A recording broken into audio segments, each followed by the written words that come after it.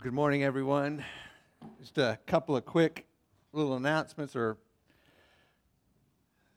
little comments, I guess. First of all, just some gratitude to express to those who were able to come to the men's retreat this year. As expected, Trey did a great job, but I was reminded again this year that no matter who we have come speak, whether he's known or unknown, whether he's powerful or academic, or it doesn't matter the spectrum, what is the most meaningful outcome of the men's retreat is the time that men have together with one another and the conversations that take place in between sessions and just being with each other. It was a rich time of fellowship together, and so I'm very grateful for that, and grateful for the men who were able to make the commitment. I hope if you didn't come this time that you will next time, because it's worth your effort. The second thing, just a quick reminder, if you expressed an interest in Israel 2020, so next June, taking a trip to Israel with folks from Melanie Park, we're having a real quick informational meeting immediately after the service right up front here in the church sanctuary. So if that's of interest to you, and whether you signed up or not, if you just want to know more, please feel welcome to come and learn more about that trip. So we're going to continue in our study of Acts this morning, and as we do, I want to remind you that the mission of the church is to go and make disciples. That's not news to anyone here. You are familiar with that, but I do want to remind you, because I do think we overlook this second part, and it's this. It's not an easy path. There's a cost to discipleship. Dietrich Bonhoeffer, one of my favorite authors, he was a German pastor during the time of Hitler, it says this, a very famous statement that he once made when he said, "When Christ calls a man, he bids him to come and die." Jesus says it this way. He says, "If anyone comes after me, let him deny himself, take up his cross, and follow me." So it's not hard to see that discipleship is not an easy path. That's why I think our study in Acts is so important, because it gives us a realistic picture of what it means to follow Christ. On one hand, we've seen tremendous growth, haven't we, through the development of the early church. What started with 12 disciples instantly spread at Pentecost to thousands of people. There was thousands who believed there in Jerusalem in that day. And then from there, we know that the message of the gospel has spread from Jerusalem into Judea, and then into Samaria, and then to the uttermost parts of the earth. But we need to be reminded that the primary reason that the message of the gospel is spreading is because of the presence of persecution. People like Stephen and James have been martyred. They've been killed for their confession of Christ as Savior, causing people like Philip to flee for their lives into other places like Samaria, which is why we see the spread of the gospel. But everywhere these people go, they are taking the good news of the gospel with them. As Paul tells the Romans, he says, "The gospel is the power of God to bring salvation to everyone who believes." So as a result of that truth, the church continues to flourish even in the midst of persecution. As we learned back in chapter 12, at the very end, it says, "But the word of the Lord continued to grow and to be multiplied." Now, one of the reasons it's being multiplied is because of people like Barnabas. We talked a little bit about him a few weeks ago, and not only did Barnabas take Saul under his wing when nobody else trusted him, but Barnabas was also the one who went to look for Saul when everyone else had forgotten him. Remember, he went from Antioch into Tarsus, where Paul had fled. He finds Tarsus, brings him back to Antioch, and invites him into a life of ministry. As that ministry continues to grow, he brought others along. We learned last time that he brings along his cousin, Mark. It says at the end of chapter 12, verse 25, "And Barnabas and Saul returned from Jerusalem when they had fulfilled their mission, taking along with them John, who is also called Mark. Mark is young. He's inexperienced, but Barnabas wants to help him understand what it means to grow and to walk with the Lord. He wants to invite him into a life of discipleship. He invited Mark to join he and Saul in the mission that God had called them to spread the word of Christ, to go and make disciples. But it won't be easy. And that is something that Mark will soon learn for himself, as we will see. You see, I think we're all naturally inclined to things that are new and exciting. I mean, good grief, that's why the cell phone industry is what it is today, because everybody's looking for the next upgrade, the next new thing, the next advancement in technology. And as Christians, we're not immune to that. Even in the church, we are drawn to movements that promise to impact the world for Christ, and that's great. But remember, there's a cost to discipleship. When Christ calls a man, he bids him to come and die. And yet, no matter what the cost, there is always a reward. Some of it experienced here, perhaps, but definitely the lion's share stored up for us in heaven. I love what Bonhoeffer talks about. He gives this a name, and I think it's a great name. He calls it costly grace. Costly grace. Here's how he describes that. Listen to it. He says, costly grace is the gospel which must be sought again and again and again. The gift which must be asked for, the door at which a man must knock. He says such grace is costly because it calls us to follow. It's grace because he calls us to follow Jesus Christ. It's costly because it costs a man his life. It's grace because it gives a man the only true life. It's costly because it condemns sin. It's grace because it justifies the sinner. And listen to how he finishes. He says, above all, it's costly because it cost God the life of his Son. You were bought with a price. And what has cost God so much cannot be cheap for us. There's a cost to discipleship, but only because it brings glory to Christ. So before we look at our passage this morning, let's go to the Lord in prayer. Lord, as we come to you this morning, I pray that we do so with eyes wide open, that we see the truth of your word in ways that penetrate deeply into our heart, even maybe breaking through some of the misconceptions, misunderstandings, mistruths that we've gained over time. Help us to be reminded that there's a cost to discipleship. There's a sacrifice to be made. After all, that's the message of the gospel, a sacrifice that was made because of a great love. So why would it be different for us as your disciples? So Lord, help us to live that out faithfully and to understand it more clearly as we look at your word this morning. And we pray this in your name. Amen. So if you would, turn to Acts chapter 13. Acts chapter 13, verse 1. Matthew, Mark, Luke, John, Acts.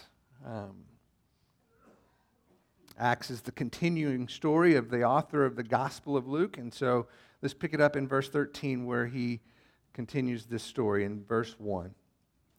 Now there were in Antioch, in the church that was there, prophets and teachers, Barnabas and Simeon, who was called Niger, Lucius of Cyrene, Manaen, who had been brought up with Herod the Tetrarch, and Saul. Now I want to pause there because most of us, when we're reading through Scripture, come to a verse like this and we breeze right past the names because we don't know half of them listed, and we just move on to the next verse and miss out on some really important observations. We know about Barnabas and Saul, but who's Simeon and Lucius and Manaen? Clearly, they're leaders in the church of Antioch because they're identified as kind of their pastoral staff. They're at this new and growing church. And I want to submit to you this morning that what we learn about these men says something about what God is doing in his church. So let's look at how they're described. First, we have Simeon, who's also called Niger. Now, the word Niger in the original language means black. So very likely, the pastoral staff there at Antioch included a black man named Simeon. We also know that there's a man named Lucius. We know that he is from Cyrene. Now, we've talked about Cyrene before, and it's very possible that Lucius is one of those unknown witnesses who was proclaiming the truth of Christ from Cyrene into Phoenicia, into Cyprus, and into Antioch. Maybe Lucius is one of those men. Now, what we also talked about is Cyrene is what modern-day Libya, northern Africa. Once again, it's very likely that Lucius was also black. And then you have Manaen. All we know about him is that he was raised with Herod the Tetrarch, which means he was brought up in the home of the privileged. He was brought up with those who have special opportunities. Like Herod, he was raised to be a ruler. But apparently, Manaen was willing to walk away from that life of privilege to enter into a life of ministry. Then we have Barnabas from the island of Cyprus. We have Saul, who was the Pharisee, the former enemy of the church. So it doesn't take long to see what God's doing here. What a diverse group of men who are the leadership team of the greatest church planting movement the world has ever known. It's the fulfillment, I believe, of what Peter proclaims when he was in the house of Cornelius and began to understand for the first time the magnitude of the message of the gospel and how far it reaches around the globe. I just want to remind you of what he says back in chapter 10, verse 34. This is Peter. It says, "In opening his mouth, Peter said, I most certainly understand now that God is not one to show partiality, but in every nation, the man who fears him and does what is right is welcome to him." Man from every nation, every tribe, every tongue. And we just get a little snapshot of how God is fulfilling this promise here in the leadership of this church in Antioch. A diverse group of men leading a multicultural church, a church that will essentially become the headquarters of the greatest mission movements the world has ever known. So there's a lot to learn in those names that we just breeze right past, isn't there?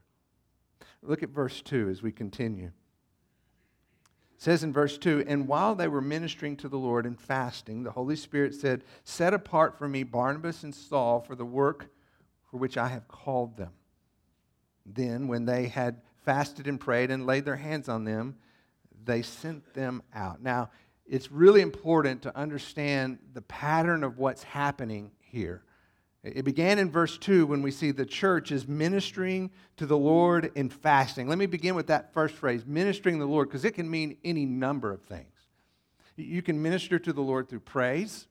You can minister to the Lord through serving. You can minister to the Lord through praying. It's anything that happens within your heart that exalts the name of God. So ministering to the Lord is when our heart is filled with praise. And apparently that's what's happening in the life of this church. It also says that they're fasting. Now, fasting is similar, but it's kind of a practical step to create a better focus in our heart. See, fasting obviously creates a physical hunger, right? And that physical hunger is intended to stimulate, to help us recognize a spiritual hunger. A hunger for the Lord, an appetite to know and to follow His will. So this is a church that is filled with heartfelt worship. People who are devoted to the Lord, who are taking practical steps to listen, to understand where He's leading and where He's guiding.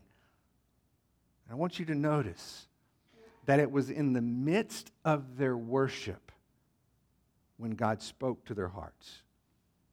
It was in the midst of their worship when God spoke to their hearts. It says, while they were ministering to the Lord and fasting. What we see here is not an independent revelation from the Lord. There is not a private message from God that is spoken by one to the many. Instead, the calling of God comes from within the community of God. It was a calling that was affirmed by that same body of Christ.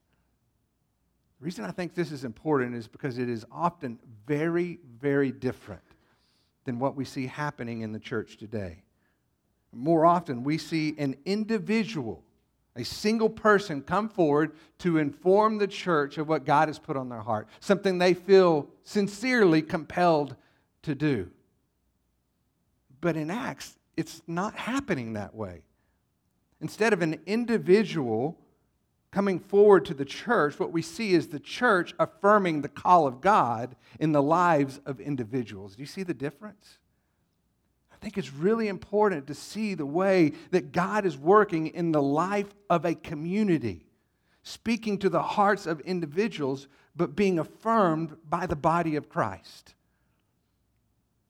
In our culture today, we live in a world of independence, where every man does what is right in his own eyes, including those in the church. And what this is calling us to is to the corporate understanding of what it means to follow the call of God. Because the Holy Spirit said to them, "Set apart for me Barnabas and Saul for the work to which I have called them."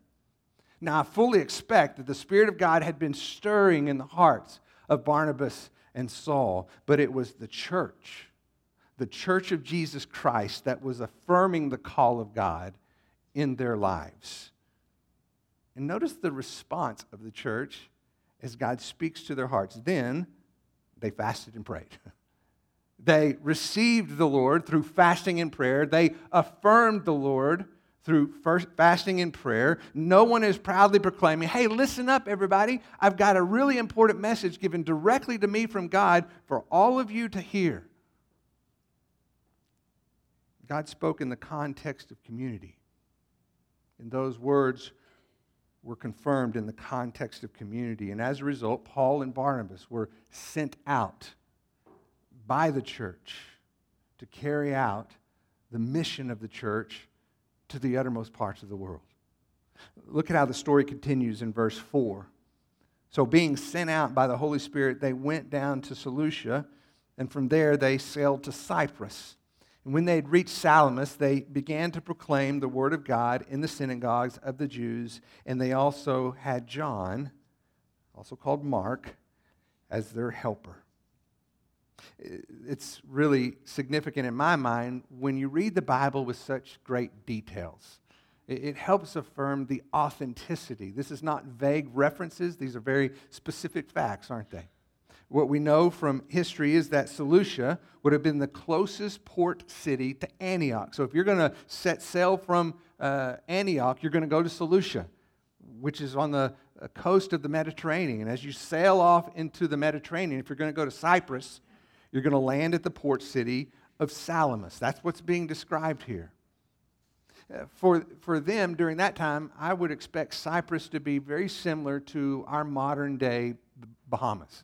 It's an island that has both great luxury with great poverty, all in the same place. And so it was fertile ground for the message of hope, because there were those who lived in this great luxury who realized that their wealth could not buy them happiness. They were still unsatisfied. They needed a message of hope. There were those who were living in great poverty, who had want for so many things, and so they were looking for that same message of hope to fill the need that they had in their heart. So Barnabas and Saul set sail, entering the island of Cyprus to proclaim the word of God. And they began in the synagogues. Now, what happens here is both practical and theological, and I want us to understand why. It was practical because the Jews had a context in which to receive the message of salvation. They were looking for a Messiah, right? They were relying on a promise of God to send a Savior who would rescue them. They were all anticipating that. So it made sense that you would go to that people who had that heart expectantly awaiting that promise. And so it was very practical for Barnabas and Saul to go to that place to speak to those people, to tell them Jesus is the Messiah that you're waiting for. He is the one who has fulfilled that promise of God. But it's also theological, because we know from Scripture that the people of Israel are the chosen people of God. Jesus was a Jewish Messiah. That passage that I quoted to you earlier says the gospel is the power of God to bring salvation to everyone who believes. It goes on and says, first to the Jew, and then to the Gentile. So Barnabas and Saul are taking this message of salvation, and as we learn, Mark is being mentored as a helper in that work of ministry. They're fulfilling the Great Commission to go and make disciples, but let me remind you once again, it is not an easy path. Let's see how that unfolds in verse 6. And when they had gone through the whole island, as far as Paphos, they found a certain magician, a Jewish false prophet, whose name was Bar-Jesus, who was with the proconsul Sergius Paulus, a man of intelligence. This man summoned Barnabas and Saul and sought to hear the word of God, but Elymas, the magician, for thus his name is translated, was opposing them, seeking to turn the proconsul away from the faith. We learn that the magician's name is Elymas. It's a name that literally means wise or skillful one. But everybody knows him by the name Bar-Jesus. It literally means the son of salvation. The author tells us that this man was a Jewish false prophet. In other words, he deals in deception. That's his role. And when he encounters Saul and Barnabas, what we're going to have here is an old-fashioned showdown of faith. Both sides are proclaiming a message of salvation. One is pointing to the person and work of Christ. The other one is pointing to himself. One is wanting to invite others to put their trust in Christ. The other is pulling them away from Christ. Elymas is speaking from a place of great power and influence. We learn that he's in the court of the governor, a very powerful ruler in that Roman government in that time. So he had the ear of the most powerful people in the world at that time. Now, we don't know a whole lot about the governor, Sergius Paulus, other than he's described as a man of intelligence. I think based on what we see in this passage, we're going to learn that he's intelligent because he's smart enough to understand there's always something more to learn. He's intelligent because he's teachable. He's got a humble heart. And he's about to learn something really important about this battle for truth. Look at what it says in verse 9. But Saul, who is also known as Paul, filled with the Holy Spirit, fixed his gaze upon him. And he said, "You who are full of all deceit and fraud, you son of the devil, you enemy of all righteousness, will you not cease to make crooked the straight ways of the Lord? And now, behold, the hand of the Lord is upon you, and you will be blind and not see the sun for a time." And immediately a mist and a darkness fell upon him, and he went about seeking those who would lead him by the hand. From this point on, we learn that Saul now transitions into Paul. That's his Roman name. And it makes sense because the primary focus of his ministry will be the Gentiles. And so he would want to function in that Roman name of Paul. So this is where that transition takes place. He's known as Saul all the way up to verse 9, and now in verse 9, he will be called Paul from this point forward. Here we see him confronting a Jewish magician who is an obstacle to faith. He's misrepresenting the truth. In short, he's a con artist. And what Paul says to him is really significant. He looks him straight in the eyes and he says, "You are full of all deceit and pride. You are a dealer in deception. You are a con artist. Satan is the father of lies, and you are his son. As a son of Satan, you are an enemy of God. You're creating confusion, making a straight path crooked, where God has brought clarity. Now, you can imagine this battle if you were there. After hearing Paul speak, you would think, whoa, that's a strong rebuke. I mean, how is he going to respond to that? The truth is, he doesn't. He doesn't, because God is at work to prove the power of truth over lies. Elymas is blinding others from seeing the truth, and so the one who has been blinding others is now going to become blind. I think what's interesting is the way it's described in that passage, where there's a mist and a darkness that fell upon him. What I believe is being described here is his vision became a mirror of his soul, filled with darkness. Instead of leading others astray, we learn that he has to be led by others just to find his way home. In this battle for truth, the gospel has prevailed. The power of God has proved superior to the domain of darkness. That's what's happening here. Look at the response in verse 12. Then the proconsul, a man of intelligence with a teachable heart, believed. When he saw what had happened, being amazed at the teaching of the Lord. Because the Roman governor had a teachable heart, he believed. He put his faith in Christ as the provision of God for the salvation of all who believe.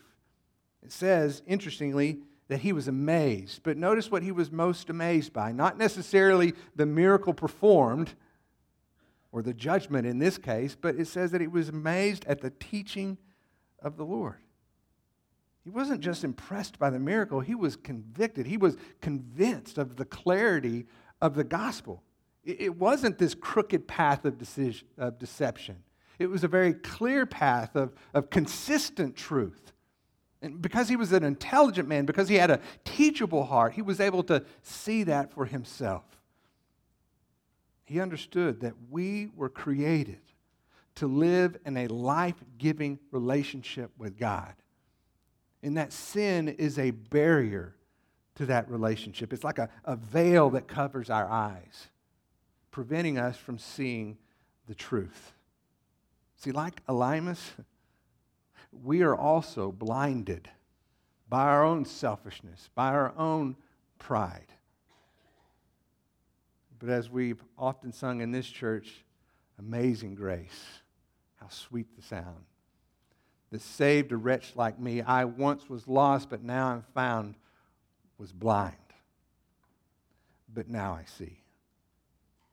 That, I believe, is what is so amazing to the governor. He understands the grace of God and the forgiveness that is found through faith in Christ alone. And in that instant, he was redeemed from the domain of darkness to live in that life-giving relationship with God that he and everyone on this planet was created for. He was a man of great power and influence, but he was teachable enough to realize that that power and influence would not satisfy the hole in his heart. Not his personal accomplishments, not the people who he knew, no matter how impressive he might be. Instead of relying on his own wisdom, he trusted in the truth of God. And as a result, his eyes were opened. And when his eyes were opened, as is the case for every single one of us, we are amazed by the grace and the goodness and the forgiveness and love of our Savior. So, as we finish up this morning, I want us to go back to this idea of costly grace. And I want us to kind of revisit that a little bit and kind of personalize it into our own lives. And so, with that in mind, let me ask you this question. What is the cost of discipleship in your life? What does it look like? What is the cost of discipleship in your life? I think a really important one is what we just witnessed with what took place in this battle for truth. Being a disciple requires you, as we see with the governor, to relinquish control. Like the governor, you cannot rely on your own strength, your own wisdom, your own abilities. But you've got to be amazed at the teaching of the Lord. You've got to rely on Him for truth that you do not possess on your own. Because remember, when Christ calls a man, He bids him to come and die. See, dying to self is a big part of what it means to be a disciple, living for the good of others. Just look at the example of Barnabas. You don't really have to go any farther than that to see what it looks like for a man to die to himself so that he is consistently, over and over, investing in the lives of other people. We see it with what he did with Saul. When no one else believed in him, he took Saul under his wing until he was able to show that the evidence of God was at work in his life, and he became an important minister of the gospel. Thank the Lord for Barnabas because of what we've been able to receive from Paul. Amen? Thank the Lord for Barnabas, who looks at his young cousin, Mark. Instead of relegating him to a place with the family, he says, no, I want you to come into a work of ministry. Just come under my wing and let me show you by you being a part of what God has called us to do. You see, his mission was to raise up the next generation of Christian disciples. That's what Barnabas gave us the example of. That's what it looks like. And it cost him. It cost him time. It cost him energy. And so let me ask you, will you be willing to pay that price? Are you willing to have that cost of time and that cost of energy? And not because it's something you do once you've fulfilled your other priorities. It's something you do because it is your priority to go and to make disciples. You have been called into that work of ministry because it's a call to ministry for every single follower of Jesus Christ. No exceptions. But it will cost you. See, I'm convinced that this church needs more men who are willing to invest in the lives of younger men. And it can't depend on the elders. It can't depend on a new program. It has to come from a heart that is committed to a life of ministry as a priority over a life of comfort, because you are willing to pay the price to invest in the lives of other people for the good of the name of Christ. And really the same is true for women in our church as well. We need both. In fact, I believe the ministry of this church is deeply dependent upon the effectiveness of mentoring in this church. Cross-generational relationship. And do you realize, let me remind you again, that if you look at the cross-section of this church here on 66th in Indiana, it looks vastly different than many of the churches in this city and in this world today. The amount of generational span we have here is remarkable. It is a gift. And so may we never overlook that gift by living within our generational circles and not investing into those around us who are of a different generation. And it goes both ways.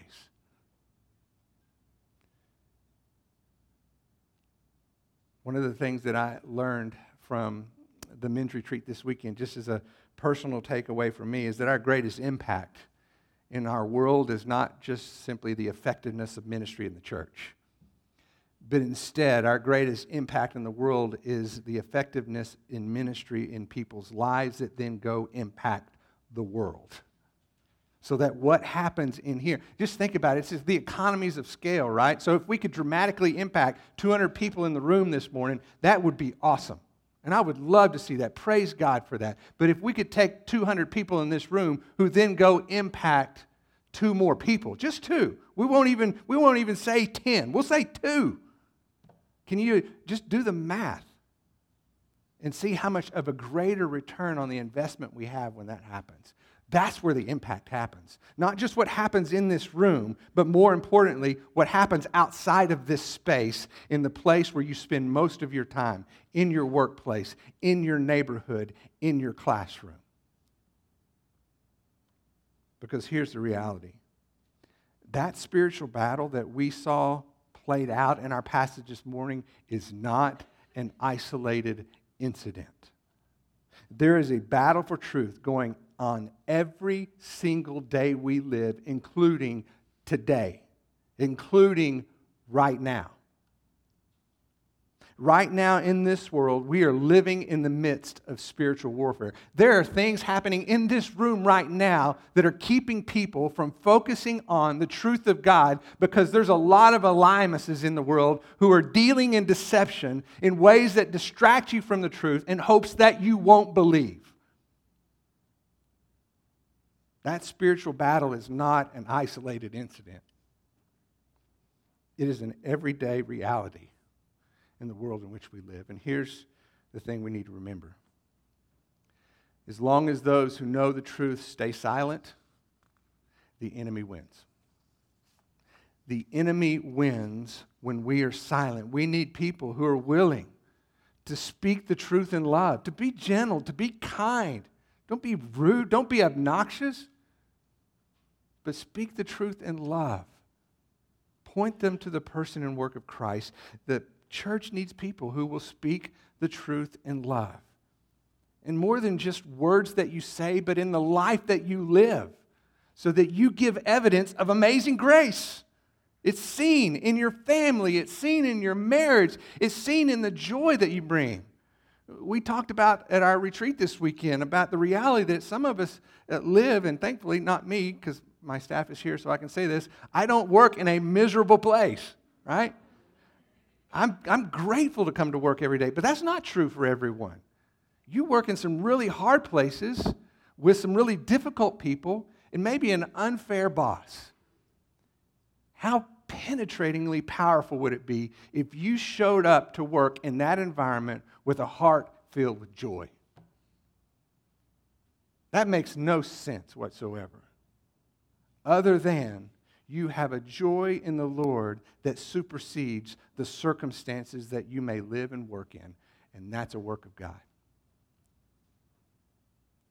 But it's important to understand, and this is really, really vital, that none of this happens naturally. Okay? This is a supernatural work of God, just like we saw in our passage this morning. It happens when a church is ministering to the Lord, when they're involved in a life of ministry, fasting and praying. Not the result of a program or even individual motivation to go and make a difference for the world. As nice as that would be. Instead, it's the collective response of the people of God who have a shared desire out of a worship for the Lord to go and make a difference in the world as disciples for Christ. So a good question that we should ask ourselves at this point is, okay, what does that look like for Melanie Park Church? How do we get there? Well, here's the answer. I believe we get there on our knees. We get there by what is happening in our passage. People who are praying, and not just prayers before bed that are just sometimes superficial and let's just work through the list and move on. I'm talking fervent prayer. I'm talking prayer that involves fasting to focus your heart on the Lord so that you can hear what He's saying as you trust in Him, as you look to Him. He speaks to the heart of people whose hearts are filled with worship. And if that describes who we are, then He speaks into that community. That's who we need to be. That's what it looks like. That's the supernatural work of God. So as we finish up this morning, what's the most important thing we need to do before we leave here? If you can't answer this question, you haven't heard anything of my sermon. What's the most important priority of the church? Prayer. Prayer. Thank you for that answer. I feel validated. And so I do want us to take some time to pray, but let me give you a word of caution with this, okay? I don't want you to pray for what you think the church ought to be, what you think this church ought to be. Here's what I want you to pray. I want you to pray that you would be teachable so that you can be the man or woman God wants you to be, so that you can fulfill the commission of what He wants this church to be. See the difference? So you pray for a teachable and humble heart. You pray for a heart that is fervent and devoted to prayer. You pray for a community of believers whose hearts are filled with worship as a context through which the Spirit of God might speak. And if we are that people, He will speak into our lives and He will lead away. That's a promise. Not a crooked path, but a very straight and consistent, clear path. And let's just ask Him to do that. And let's begin with praying for where our heart is in that process. So just take some time to do that now, please. Father, we want to be the church that You want us to be. We want to go in the direction that You are leading and guiding, and we know that that has to come through hearts that are filled with worship, ministering to the Lord through praise, through prayer, through serving, and that You would speak into the context of this community of believers to guide us in the path that You want us to fulfill Your purpose in our lives, collectively, as a body of believers. Would You clearly confirm? Would You clearly direct?